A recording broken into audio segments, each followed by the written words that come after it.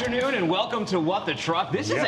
I'm Dooner, that's Michael Vincent, the dude, and this is a stack show. It is a stack show. Peace and love, everybody. It's going to be awesome. We have 5 guests today. The first one we're going to bring on, we'll do in just a second. We got to give a shout out to TriumphPay first. But man, what a historic day for Hyliion. Just got listed publicly on the New York Stock Exchange, and we're going to be able to talk to him. That's awesome, man. Exciting day. It's really awesome. It really is. It is. Let's tip the band first, then we'll bring Thomas right up. TriumphPay partners with brokers and shippers to process carrier payments. With nearly 80,000 carriers paid, TriumphPay provides a simple solution for your carriers to manage their payments in one place. With TriumphPay, carriers can upload and submit paperwork, manage their payments, and connect to brokers directly from anywhere. To learn more, tell them, dude. Go to triumphpay.com immediately after the show. All right, let's start with the festivities, man. Let's bring Thomas Healy, CEO of Hyliion, up in the air. Hey, Thomas, you're looking awesome, man. First question I got to say. Well, first I got to say congratulations. I don't have the New York Stock Exchange bell, but I do have a cowbell, so I'll hit that for your ticker. Over here. One of our journalists that you and your team talk to quite often, Alan Adler, he's been following the journey of Hyliion, and I'm a big fan of the EV space. I've been following all the companies that as well, including your journey, and it's awesome to see you come up there, and I think that you may be, if I'm not mistaken, America's youngest billionaire now? I think that is a new title that I've gotten over the last few weeks here, but no, this morning was exciting. This is the first day we're actually publicly trading. So the last time we chatted, we had announced the SPAC, but everything was still trading under SHLL. And as of this morning, everything's now turned over to HYLN. And, we're now listed on the New York Stock Exchange. So I got to ask you, because this is a unique time to talk to you. How did that feel? How did the vote going through to do that and then just seeing that change? How are you feeling this afternoon? I think the best way to describe it is it's surreal, right? I mean, this is as a startup, an entrepreneur, this is always kind of like the dream of you taking the company public and getting to go through the listing process. And surreal is what best describes it. I think for us, it's an exciting time. We're listing today. We're actually going to get to go actually ring the bell on Monday, which is I'm personally really looking forward to. Obviously, never have done that before, but I've been told it's one of those you remember for your life, the rest of your life, which I'm super excited to get to go do it. That's amazing stuff, Thomas. And we knew you when you were just a millionaire. Yeah, last time you were on the show, you weren't America's youngest billionaire. You're just a lowly millionaire, man. That's all you were back then. Now we've seen you grow to the billionaire, man. That's really awesome. But hey, let's talk a little bit about you now you're public, right? So that scrutiny starts, and the scrutiny starts to change a little bit, right? There's going to be much more attention given to what's going on. Supporters and detractors, right? People, we love to tear down our heroes here in America. So are you ready for that? Yeah, I think it's one of those things that, we know we need to be aware of it, right? And, I think there's a lot of positive things going on with our journey here.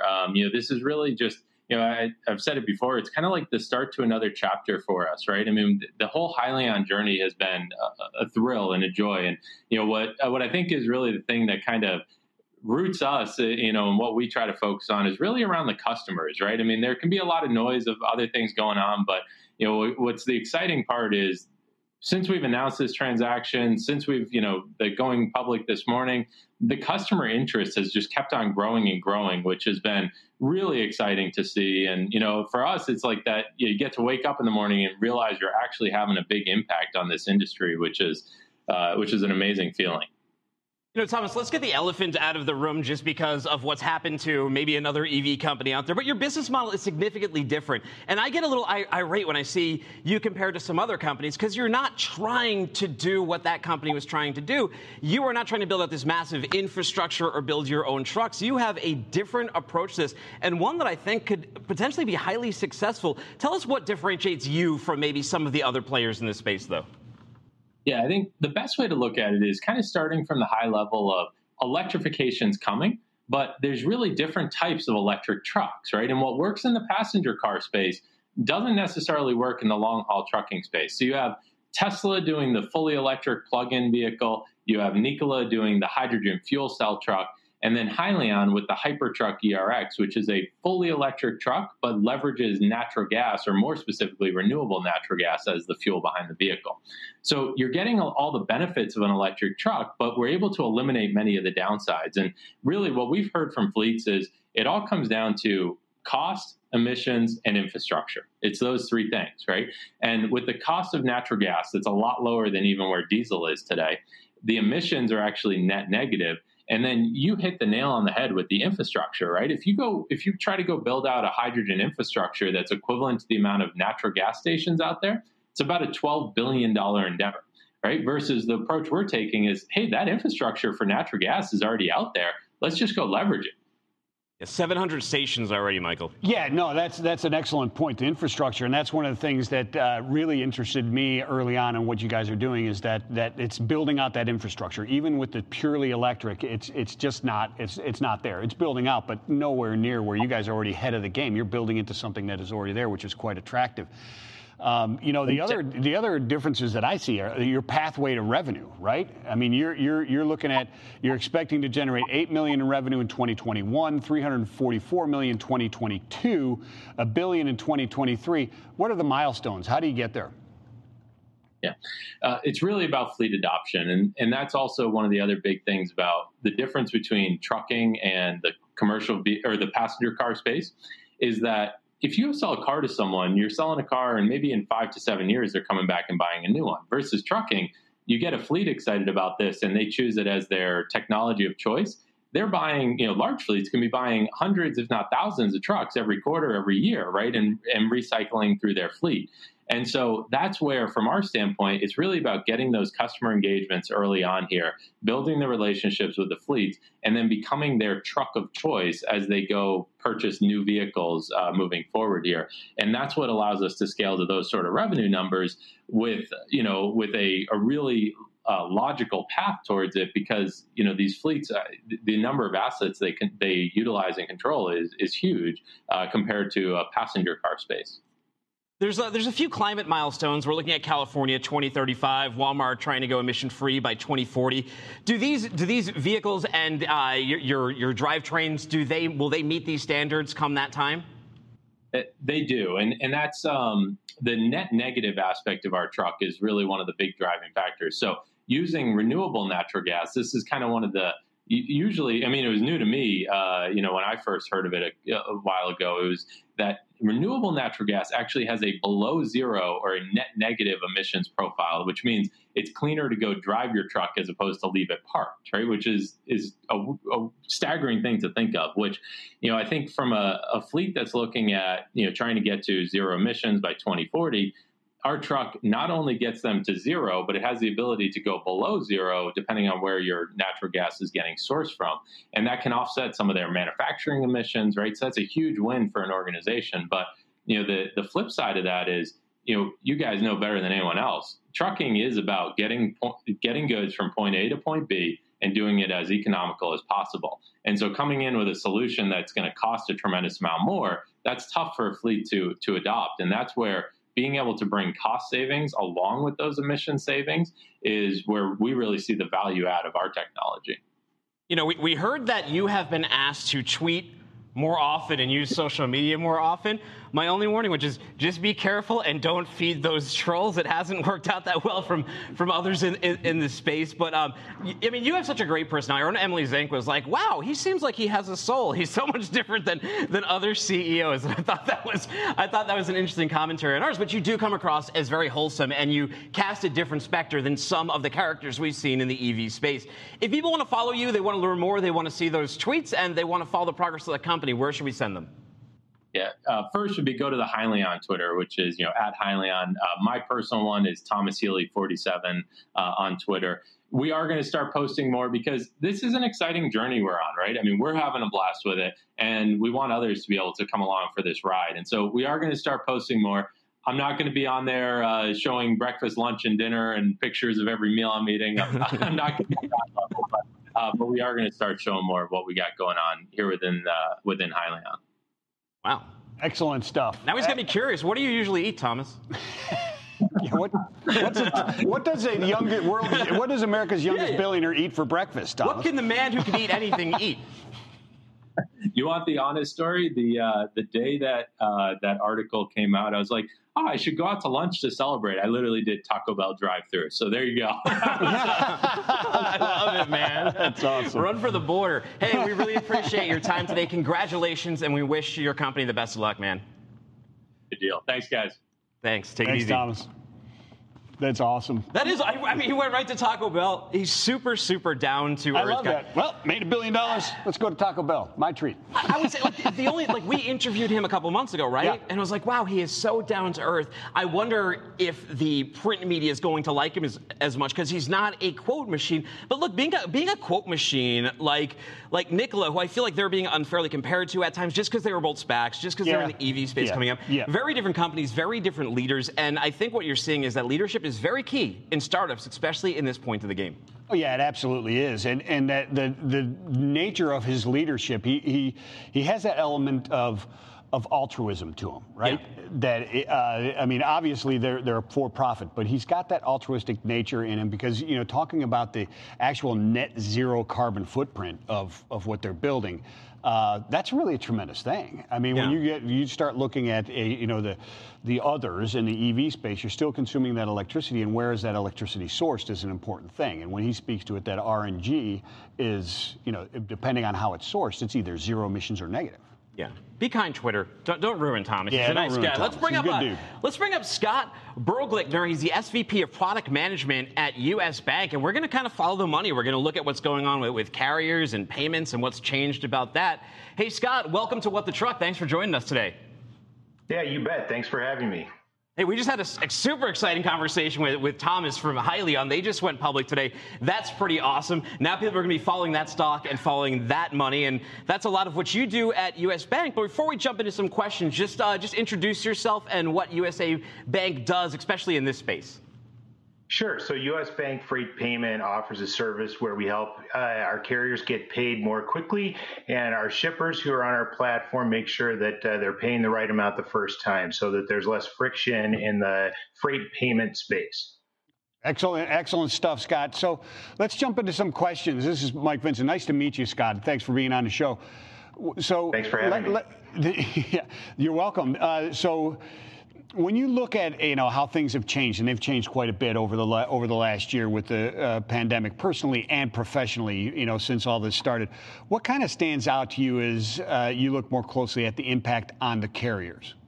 Yeah, and it's not just the pandemic this year, right? I mean, we've got hurricanes and fires and floods, civil unrest in some cities, and the drivers still have to show up, right? I mean, it's really impressive how they continue to step up, and carriers are keeping their employees safe from COVID-19 and all of that. Trucking industry, super important. Right here in Minnesota, 1 in 18 jobs are in the trucking industry, and 70% of our communities, they rely solely on trucks to get their goods moved. So it's showing up every day under a huge amount of pressure, I think, to stay safe and be reliable in those deliveries. So impressive. Wow. Yeah, by the way, Michael Vince and I couldn't help but notice as you were talking, you have a violin behind you. We always do a play it forward on this segment. We're not going to make you play that violin unless you really want to, but we had to call it out. We might try and shame you into it, but we won't twist your arm. Oh, he's going for it. Thank you. Actually, no, I'm not going for it. No, I'm not. So this is my COVID-19 hobby. It's actually an upright bass. It's just back in the corner of the room. Oh, and my son, it looks like a violin. My son learned it in high school, and we've got it in the house. And I was like, I'm going to learn how to play that thing. So it's pretty fun. Wow. Okay. Well, do us a favor. We'll have you come back on. As soon as you feel comfortable enough playing that thing, we'll have you on to play it. But let's get back to some more serious questions. Have you seen I've talked to truckers. I've heard their perspective on this. But from your perspective, have you seen a shift in how carriers and drivers are regarded as essential in this industry, especially during this pandemic, where now even the president has contracted COVID, bringing it to a whole other level? Seriously, right? The evidence is all around us about how essential these folks are. I mean, you've gone to the grocery store, right? you've seen toilet paper or you haven't seen toilet paper. I've been looking online for a better headset for all these video calls, and it's really a bummer when the stuff that you want to get is just not in stock. But when it is there, when that truck shows up and is unloading that toilet paper, when stuff shows up at our front door that we're, that we're ordering, I think those guys are everyday heroes. They're keeping things moving, and definitely, the idea of truckers and carriers being essential workers has got to be more clear than ever now. All those signs that are on front yards for first responders, I think that extends to carriers too. And there's lots of more news stories too, right? About neighborhoods recognizing their delivery providers. I think that coverage is awesome, and I hope it's inspiring carriers to keep on delivering and keeping things moving. Yeah, I agree 100%. It's nice to see this type of thing. I've been in the industry for 34 years, and it's great to see, and I hope it keeps moving forward. I hope it stays in the public's mind exactly what these men and women do in trucking and logistics, because it is frontline hero work, as you put it. I agree 100%. As you're Absolutely. looking at, many carriers now over this past year, unfortunately, have been experiencing some financial challenges, quite obviously, especially cash flow. So what are you seeing carriers do, and what can they do to better manage their cash cycles? Yeah, it's a good question. Before I was at U.S. Bank, I was a small business owner and employing essential workers. And you really want to focus on keeping people safe and not worrying about whether you're going to make payroll, right, or maybe keep fuel in the truck. I think when it comes to managing cash cycles, it really starts with visibility. And I think carriers of all sizes are looking more closely at their receivables, their cash flow. They're doing it more frequently with a lot more discipline. We know this and we see this because U.S. Bank Freight Payment carrier customers use our Cash Manager dashboard, and that makes it possible for them to kind of look at all of their invoices that are waiting to be approved, as well as all those invoices that are approved and aging in our system and waiting to be paid, on due date. And when you combine that with that cash flow visibility, with some options to get paid more quickly, like those that we have at U.S. Bank Freight Payment, it really turns into a good approach for improving and maximizing that cash flow and shortening the cash cycle. Now, Scott, we have time for about one more question here. So here's one I'm really curious about. Around March, April, pricing power was in the shippers' hands, and now for months straight now, it's been in the carriers' hands. So how is the relationship between shippers and carriers, how is that being shaped by these economic conditions? I think it's really changing the way they need to work together so that they can both create a win-win situation.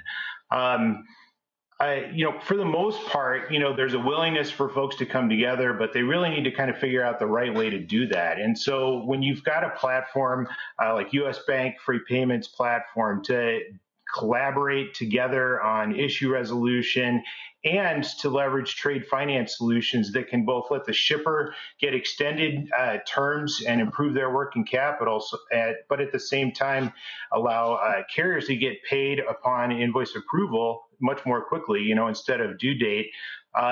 It turns into a win-win solution. There's more favorable DPO for the shippers, days payable outstanding, and reduced DSO or day sales outstanding for carriers. So we see a lot of our customers starting to really work together collaboratively to create that win-win solution for both parties. Wow, that's good to hear, and I'm glad you're trying to help mediate and facilitate all of that. If people need some help, they need some guidance, they like what they heard today, where should we send them after the show? Why don't you send them to at U.S. Bank Payments, and that's our Twitter handle, and or you can reach directly out to me at scott.bergleckner at usbank.com, and I'd be happy to help get you in the right place. Wow, Scott, thank you so much. We really appreciate your time today. It was good to hear from you. Thank you very much for your time. Yeah, he'll have to come back and play that bass sometime. Oh, yeah, we definitely have to have him back.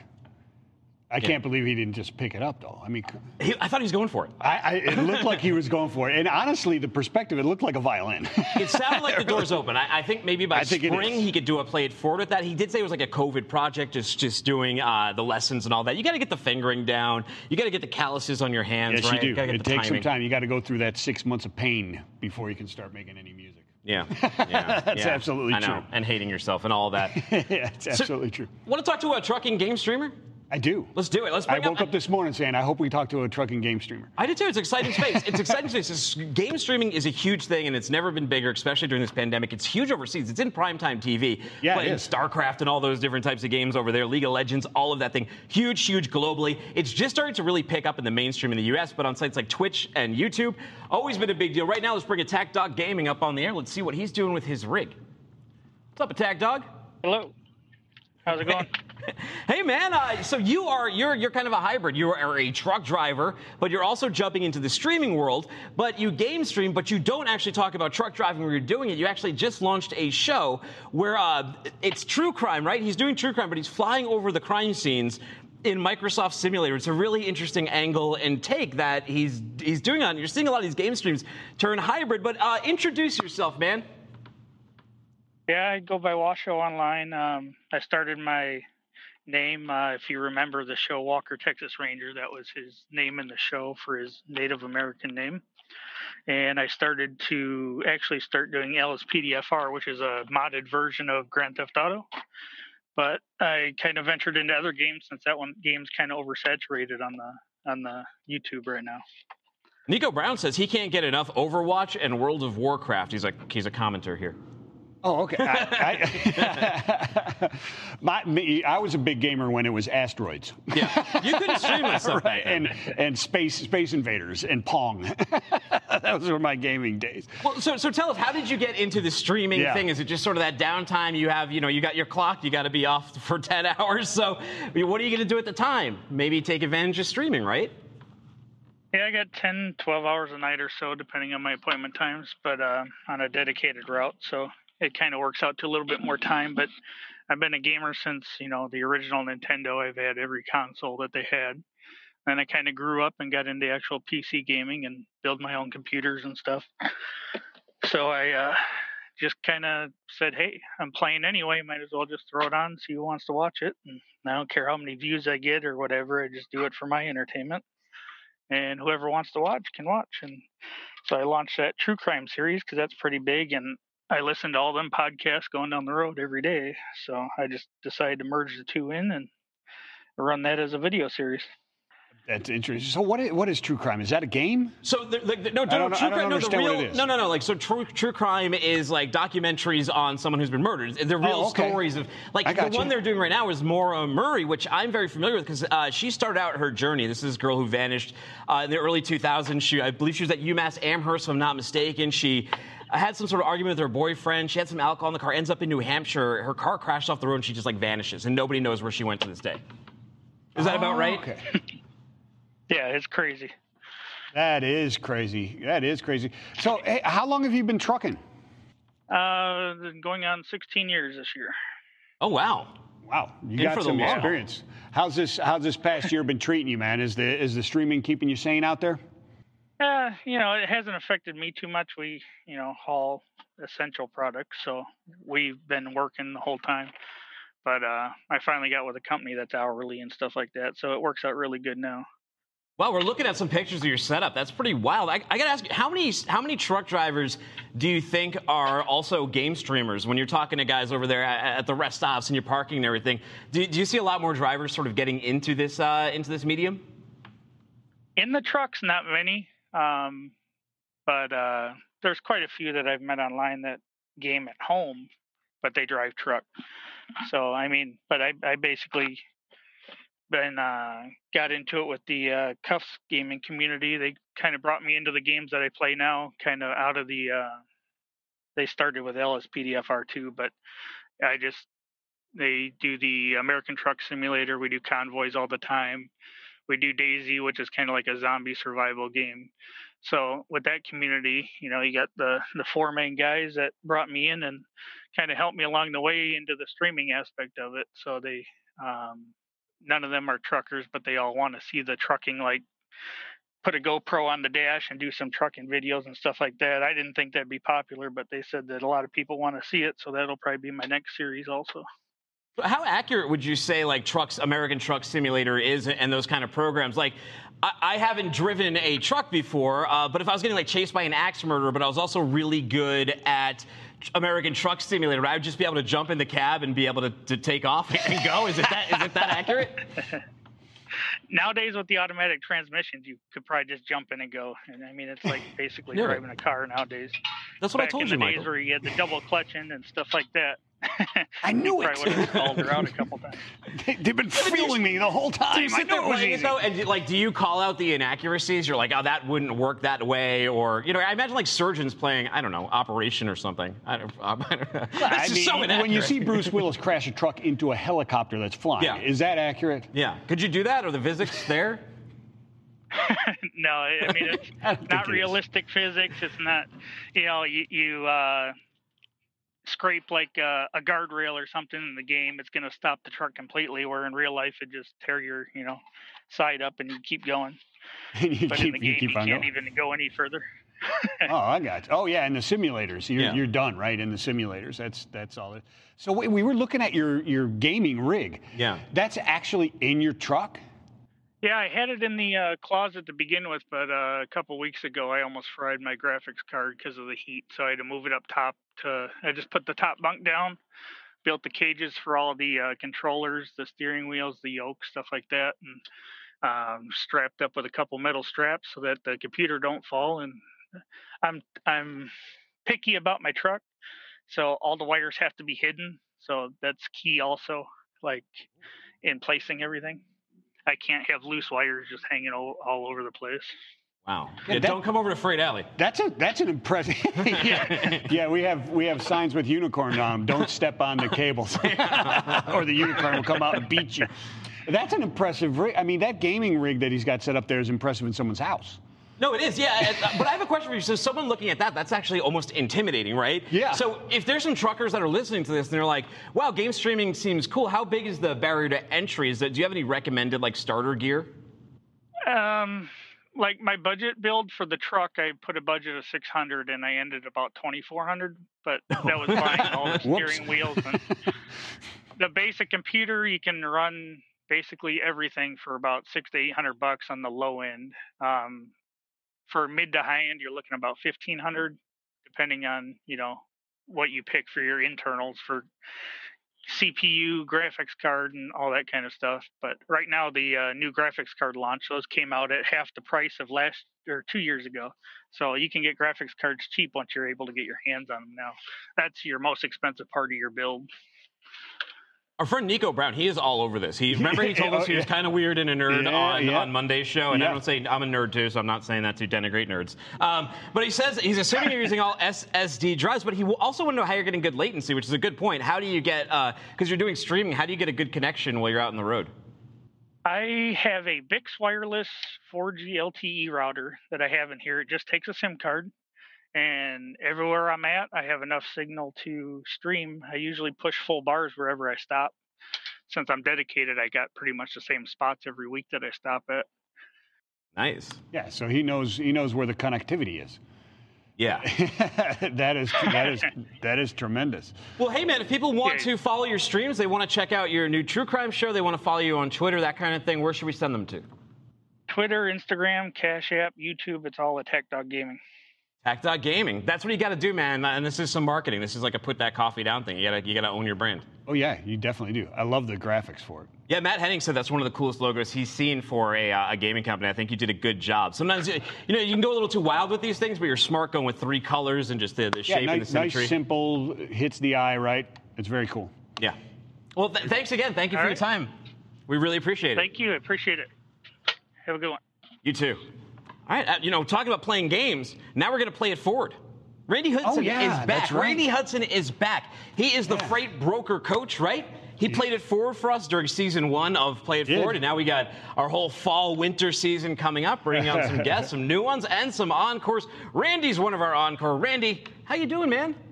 I'm doing great. How you doing this morning? You get a little COVID haircut?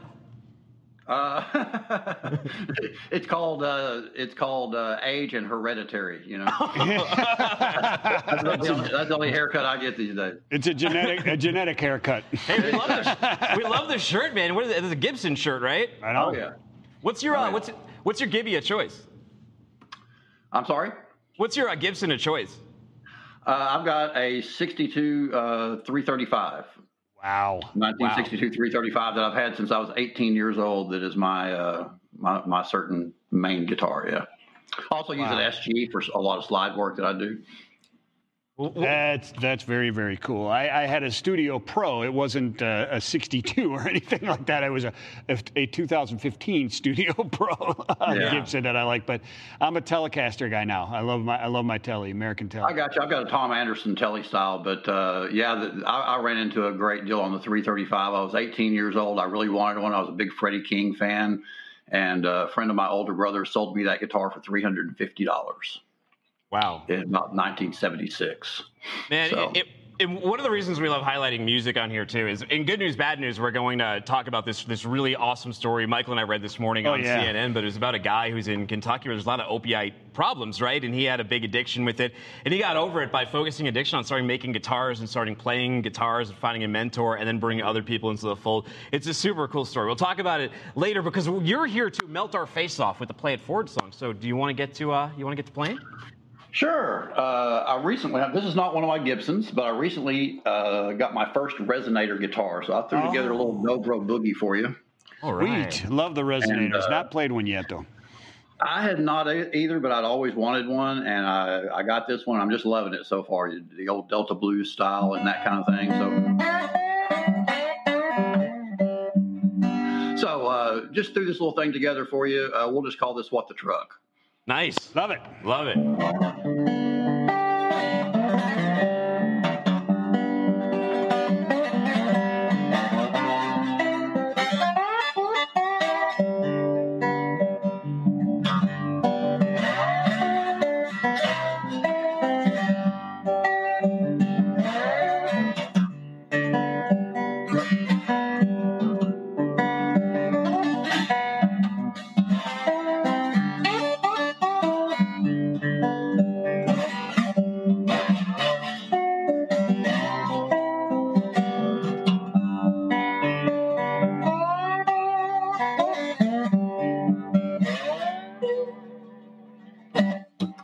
Sweet. Yeah, man. Whenever I hear music like that, I feel like I'm in a humid bar, holding like a whiskey or an iced tea now for me. An iced tea with the glass sweating, I was just thinking of a nice jar of some nice, cool moonshine. A little moonshine. That'll really get us talking, tune, right? What would you reveal? Maybe some whiskey and ribs go along with it, right? Yeah, Randy, what would you reveal after a nice jug of moonshine? Now you're melting some faces. Pretty much anything, Yeah, that's right. Hey, so you're also the freight broker coach. So what are you coaching people on these days? What kind of issues are bugging you? I've seen a couple of call-outs on your LinkedIn recently. Okay. In regard to? Sure. I mean, what's been going? Well, there's actually two. There's also a poem. Maybe I'll ask you about that first. Yeah, let's do Our that. Deepest Fear by Marianne Williamson. Our deepest fear is not that we are inadequate. Our deepest fear is that we are powerful beyond measure. It is our light, not our darkness, that most frightens us. What did that mean to you? Why'd you quote that on LinkedIn? Well, I'm a big believer in mindset and how we go about our day and how we go about our business. And I think that that many times it relates to this business in that when you're reaching out to people and you're trying to build trust with people, that you really have to have that confidence that you can go out and do that. And we get these messages throughout our life that we're not good enough about this, we're not good enough about that. And there's another book I just read called The Inner Game of Tennis that speaks to this a lot with Tim Galloway, where he talks about the mind getting in the way, right? We get a great idea and then we talk ourselves out of taking action on it. And so what that means to me is that you have to really tune into yourself and have confidence in yourself and not let outside voices, outside noise get in your way. Yeah, you got to worry about what you can control, right? Your inside voice, your attitude, and let go of the rest. I can't control what other people think, right? That type of thing. Totally into it. Love it. No, plus completely applicable to business, regardless Yes. if you're in freight or something else, but especially in freight, where a lot of times freight movements, especially in a year like this, there's a lot of volatility, a lot of angry customers, sometimes happy customers. It's been a strange year. Mike, does a year like 2020 drive you nuts, though, when both sides of the coin have been flipped? You know, we talked to U.S. Bank a little bit about this, but the pricing power with the shippers earlier and all the backbiting that's happening between brokers and carriers and shippers, and then where it is now with the pricing power of the carriers. Do you think that people are losing the plot and not using this time to make the relationships they should? I think that's true sometimes. And with the pricing structures going up and down, that's not new. It might be a little bit different and more extreme this year. Certainly there's some historical differences. But after a long career in this, I've seen this many times. It's all supply and demand. So, you know, you have to adapt to it and you have to flow with it. And by building relationships and building trust, you can keep some of those peaks a little more even. You know, use relationship with your carriers so that when these rates spike like that, yeah, my rates are going to go up, but maybe they don't have to go up quite as much as someone else's who's just throwing them out on the board and doing that. And so if you work with regular carriers and you've built up that trust, that's what this business is all about, relationships and trust. And when you have that, you can smooth some of these peaks and valleys out. Yeah, so Randy, my question is this, because it occurs to me, as Dooner pointed out, and you're talking about the peaks and valleys, it flipped from one side of the coin extreme, where people are going to Washington, we need price fix, or not price fixing, but we need regulation on the pricing, all the way to the other side where, you know, now it's, you know, $6,000 to move a truck 100 miles. I mean, that's anyone extreme, rushing but on the trucking side to show margins, right, Michael? Right, nobody's rushing to it. But these two extremes so really close to each other, you know, when you look at it in over the year. Is that pushing us towards solutions to start to eliminate or improve these relationships and fortify those relationships? And do you see that, or what advice do you have? I think that you do have to strengthen the relationships to help yourself through these times. And you know, I've been hearing how bad brokers are from some carriers for 20 years. So again, that part of it's not necessarily new. But I think that the relationship thing is everything in these times, because I can use carriers that I've been using forever. And here's the deal about that. You have to be fair with those carriers in the day on time to get their trust and their relationship in the time when it's good for them, right? So when the rates are really low, if you push them lower and lower and lower and lower, then they're not going to care about you whenever they can get the rates back up. And so what I find is that I try to be fair with carriers all the time. And my customers that I work with allow me to do that. I've got regular runs. I did have a carrier recently that I've been using on some local runs that I've been doing for years. He's one of my pool of carriers. And he said, you know, my drivers are hearing how much more the rates have gone up, and I'm wondering if maybe we could get a little increase on that. And I said, well, before we do that, I want you to go back and I want you to look at March, April, and May. I want you to look at all the loads you did for me and see if I reduced the rate when the rates were low. And he came back and he said, yeah, we'll just stay where we're at. And that's the way I think it's the best to do business. I know everybody doesn't do it that way, but it's a way that's worked for me, and it helps to keep those peaks and valleys out of there, and it helps me build a relationship with both sides, because I have to sell to both sides. I have to sell to the carrier, I have to sell to the customer, and that's the way I run my business forever. Well, Randy, we got to ask you before we let you go. You know, we did talk to you a little earlier in the year, and we asked you what the number one sort of ask for your coaching is. What is people's biggest problem? Has that changed at all as the pandemic has progressed? What is that ask right now? Not really. I still think it's being able to gain the trust of a shipper to get that first opportunity. It's a competitive market. We all know that. Looking for a way to differentiate yourself is what I talk to people about all the time to gain that trust. And if you just say I'm a broker and I want your freight, you know, you're gonna make a lot of calls before you get an opportunity, and doing a little research, learning about them, and finding a way to connect with people. What I tell people all the time is you have to be able to find your own voice. And what I mean by that is, if you just take a script and stick it on somebody and tell them to make 100 calls with this script and it doesn't sound like them, then it's not very authentic. And I think in this day and age, with all the tools and resources, there's all these podcasts, there's all this technology that's out there, all this information that's out there, people are more educated than ever, right? The carriers are more educated, the shippers are more educated. So if you don't come at them with something that you can do for them that makes sense, and you know something about their business, then it's going to be a long haul for that. So that building of trust to gain that first opportunity is really the biggest thing that I see where people get stuck. Nobody gets stuck trying to get their authority. Nobody gets stuck trying to get their bond. They get stuck trying to get a shipper. That first time and gaining their voice and figuring out what it takes for them to connect with people on that level. Randy, the fundamentals don't change. It's just that some of the fundamentals of the hard work, pandemic or not, the fundamentals are still there of customer service, of relationships, and all of those things. It doesn't matter if there's a scourge, across the land. Yeah, no, absolutely. So people want to learn more about you. Where do we send them after the show? So on LinkedIn, I'm at Randy Hudson TX for Texas. And I've got LDIDFW is my website for my brokerage. I'm at thefreightbrokercoach.com for my coaching. I also bring in some sub-agents under LDI and help new people learn that way, and then coach, different people. I've got a trucking company I'm working with getting their brokerage together. So any of those places, best place to find me is probably on LinkedIn, Randy Hudson, Texas, and I watch that closely. So thank you so much, Randy. Thanks for your time today. Appreciate y'all having me on again. Yeah, a little cowbell for him for playing it forward. If you out there, you want to play it forward, just reach out to myself or Michael Vincent on LinkedIn, Timothy Dooner or Michael Vincent, or look me up on the Twitter at Timothy Dooner. That's DOONER. Speaking of Twitter, you know what I found on Twitter? I found I can only imagine. I found a man, his donkey, who has captured the hearts of trucking Twitter and ag Twitter. Now we're going to bring onto the show Nate and Earl, the best tag team on Twitter, short of me and you. Oh, is that right? Wow. No, they're better than us, man. Nate and Earl, what's going on, brothers? Not too much. How are you doing? You are legit, man. You live on a really nice farm out there. Where are you located? Del Rapids, South Dakota. Wow, man. Sioux Falls.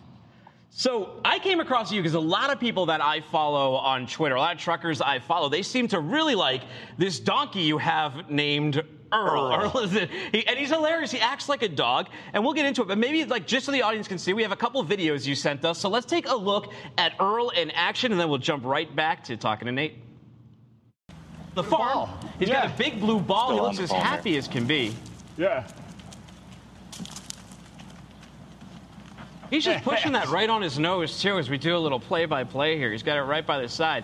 But I don't know if this ball's going to be long for the world. Now, I've given my black lab balls before, Michael Vincent, of that size, and she'll, pick it up with her mouth and throw it across the field. She'll jump belly first and end up rolling off of it. What do we got going on here? Got another ball. She's got another ball. Or is that the same ball? Oh, she's getting a little bit more aggressive. See, this is what my dog starts doing. Yeah. And then you know that you're going to have to go back to Walmart and get another big ball. Look. Hey, into the belly roll. That is awesome. I love donkeys. Remember we had that one guy who was in quarantine in South America. He hadn't seen his donkey for, I think, 3 months. And that donkey recognized him and was just braying like crazy. Lost it. Yeah. Yeah, I know. Oh, look, there it is. There he is. He popped it. He got it. It didn't survive. Look, Nate, I killed it. Exactly. But look at this. This thing is like, you ever see Jurassic Park when the T-Rex is chasing the Jeep? Yeah. This thing, the land speed of this thing, this is like a cheetah with 10 times the stamina. This thing's going 35 miles an hour, and he won't stop, I think, until he's fed some jalapeno peppers.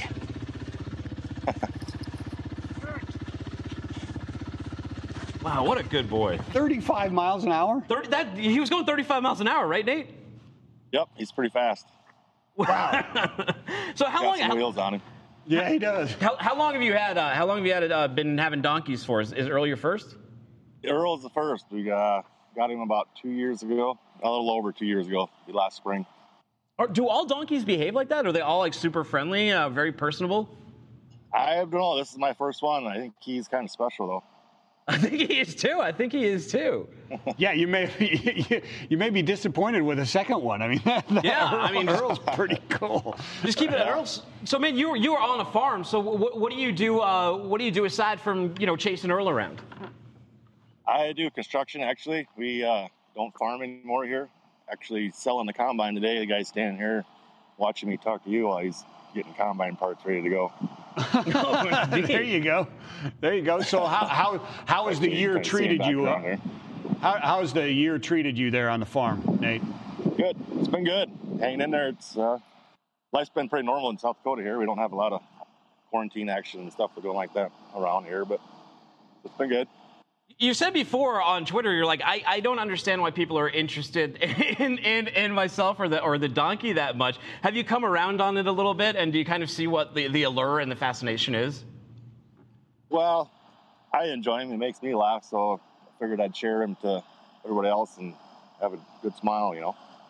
Yeah, I mean, you mentioned the pandemic and quarantine and all that, and I think people are just looking to get away from some of the negativity we see online, especially on Twitter. And you see, you're just having a good time with your donkey out there. For me, it's one of those bright spots that I see on Twitter. I know it is for a lot of people. If people want to experience that, they want to learn more about you and the donkey, where do they go?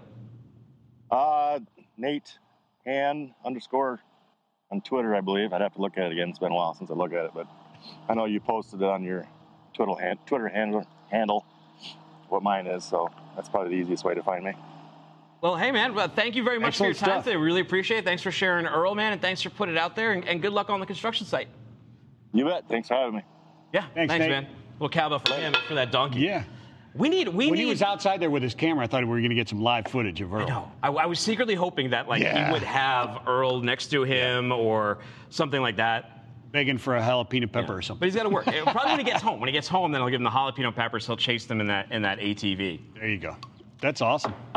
Yeah. That's awesome. It is awesome, Live man. from South Dakota. Live from South Dakota. Nice area. It is. Do a little good news, bad news? Yeah, sure. Let's do that. All right. A little good news, bad news for you. So, bad news here. GM says, get a load of this. What'd they say? Kind of this one is coming, but you're a news organization. No, you don't want to just accuse a company of not doing something. But GM may be saying, we don't need no stinking Badgers, Michael Vincent. The Badger was not in, it's been an interesting week for Nikola. The Badger was not in Nikola Corp's business plan this year, and it isn't there now. So a year ago, they didn't have any plans for the Badger, and after Trevor Milton leaves, they don't have plans for the Badger. I thought the whole thing was General Motors was going to build the Badger. Yeah, No. you see conflicting reports about this. And you go, GM, maybe GM's going to up their equity stake. But to me, that's also not a positive because GM's not paying anything for it. So having to up their equity stake, they're just taking more control over Nikola.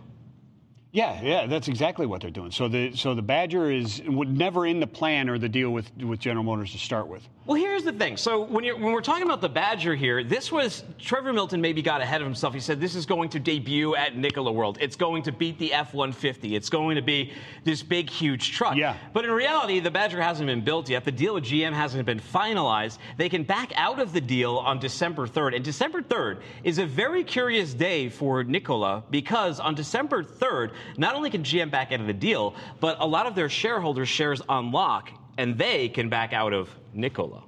Oh, wow. That's a big date. It's almost like a survival date for the company. So the PR campaign that who's the new CEO there? Well, the same with Mark Russell's the CEO. And Gursky. The Gursk is the chairman. Gursky is the chairman. He's the new guy in there. So they're doing the PR campaign going around stating, that the plan is still the same. It wasn't the plan. It was just the communication that was really the issue, right? And so they're going out doing this campaign. So really, they're in it for December 3rd. That's what they're saying. That's what I mean. When you look at the signaling that Nikola's putting out, and they've done this press tour where they're like, look, we got rid of Trevor Milton. They actually just removed another one of Milton's appointees from the board, brought another guy in there who also had worked with GM before, has that GM blood within his system. Right. And as Alan said, they're now trying to have the adults run the company. But here is the thing with Nikola. A lot of the company is built on the promises that Trevor Milton made that are now being walked back. Yeah, that's 100%. I mean, yeah, right. From the partnerships with the hydrogen production, as well, right? Those are still being worked out, and they don't have. And then the infrastructure to actually, I guess you manufacture it on site was the original plan to do that. Now they're going to plan on trucking the hydrogen in. Well, this is even worse. So that was to the stations, but now it's being looked at. And this isn't this part of it's not fully confirmed. They're supposed to be building this factory in Coolidge, right? Where they're supposed to be doing the hydrogen production. Well, this is Arizona. Where are they getting the water from?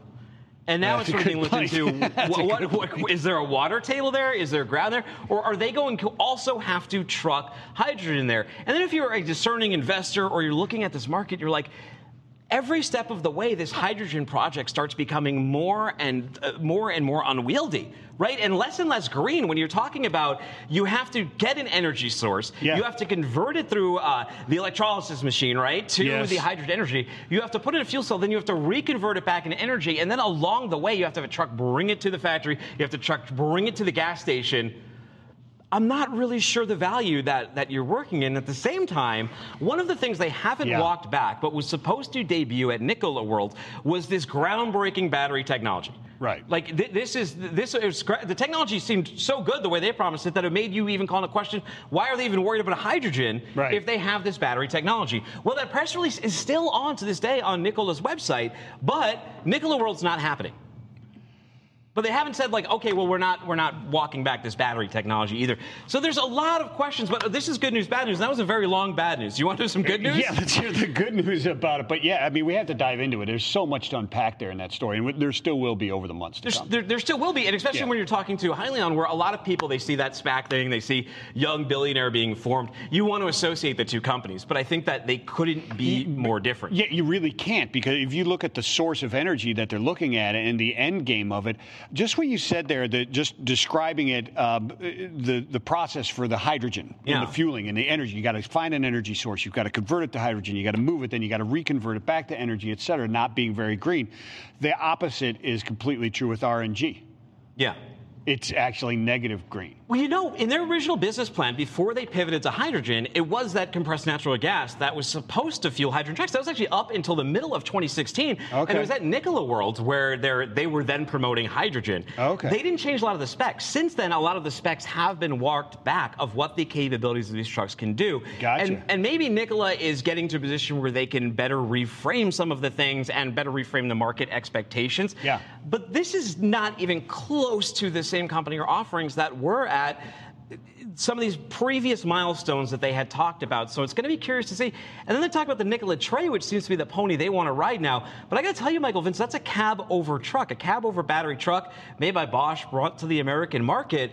Maybe garbage trucks are something that it could work with, but I don't see long-haul drivers. No, certainly not long-haul. But I'll tell you, some of the best trucks I had in LTL were C800 cab-overs for city work, man. You could park a 48-footer on a dime with one of those things. They're great workhorses. So maybe that's the route they're going for. Do you think that's a good, maybe for battery electric, maybe it is?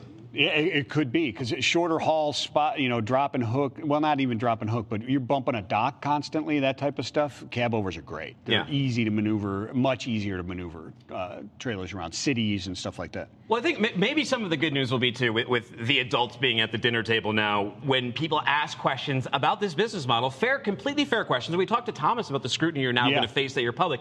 Really fair questions. I don't think it's fair to investors of the market to just call everyone trolls and do like an Instagram live saying, Trevor, with all that kind of stuff. Yeah, true. People want to know how, like, if you say that, if your business model is tied to this lease program, and this lease program is tethered to the cost of hydrogen, and hydrogen costs $16, and you need to be at $4.32 to break even, and $2.50 to make a profit, I think it's fair to ask how you get there. Yeah. Especially when it's so convoluted. Yeah, it's a fair question to ask. What's the pathway to get there? Yeah. You promised me good news. Okay, you can still get the Cybertruck. Oh, all right. You can still get the Cybertruck. And, Mark Russell, they said things haven't changed, and maybe they haven't, because he threw some shade at the Cybertruck. He said a lot of people didn't like the look of the Cybertruck, including me. I think it looks like a doorstop, but they got lots of reservations for it.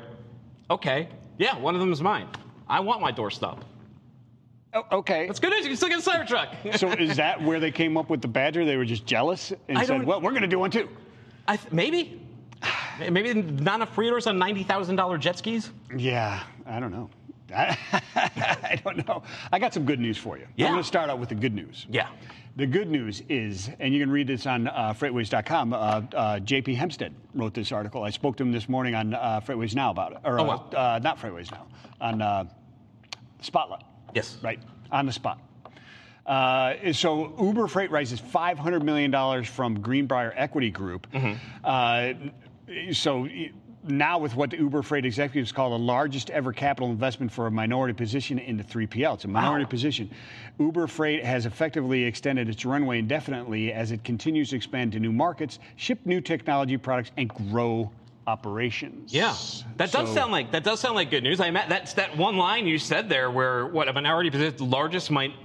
largest ever capital investment for a minority position For a minority in the 3PL. position. Traditional brokers are probably vomiting when they hear that line. They're probably just like, well, I don't get it. I don't get it. I don't hear it. They probably are. And talking to JP Hempstead, I'm not that familiar with Greenbrier, but he is. This is outside the norm for Greenbrier. This is like a huge vote of confidence in where Uber is going with Greenbrier, because they usually take majority ownership, and it's usually far less than a $500 million type of thing. What's the bad news?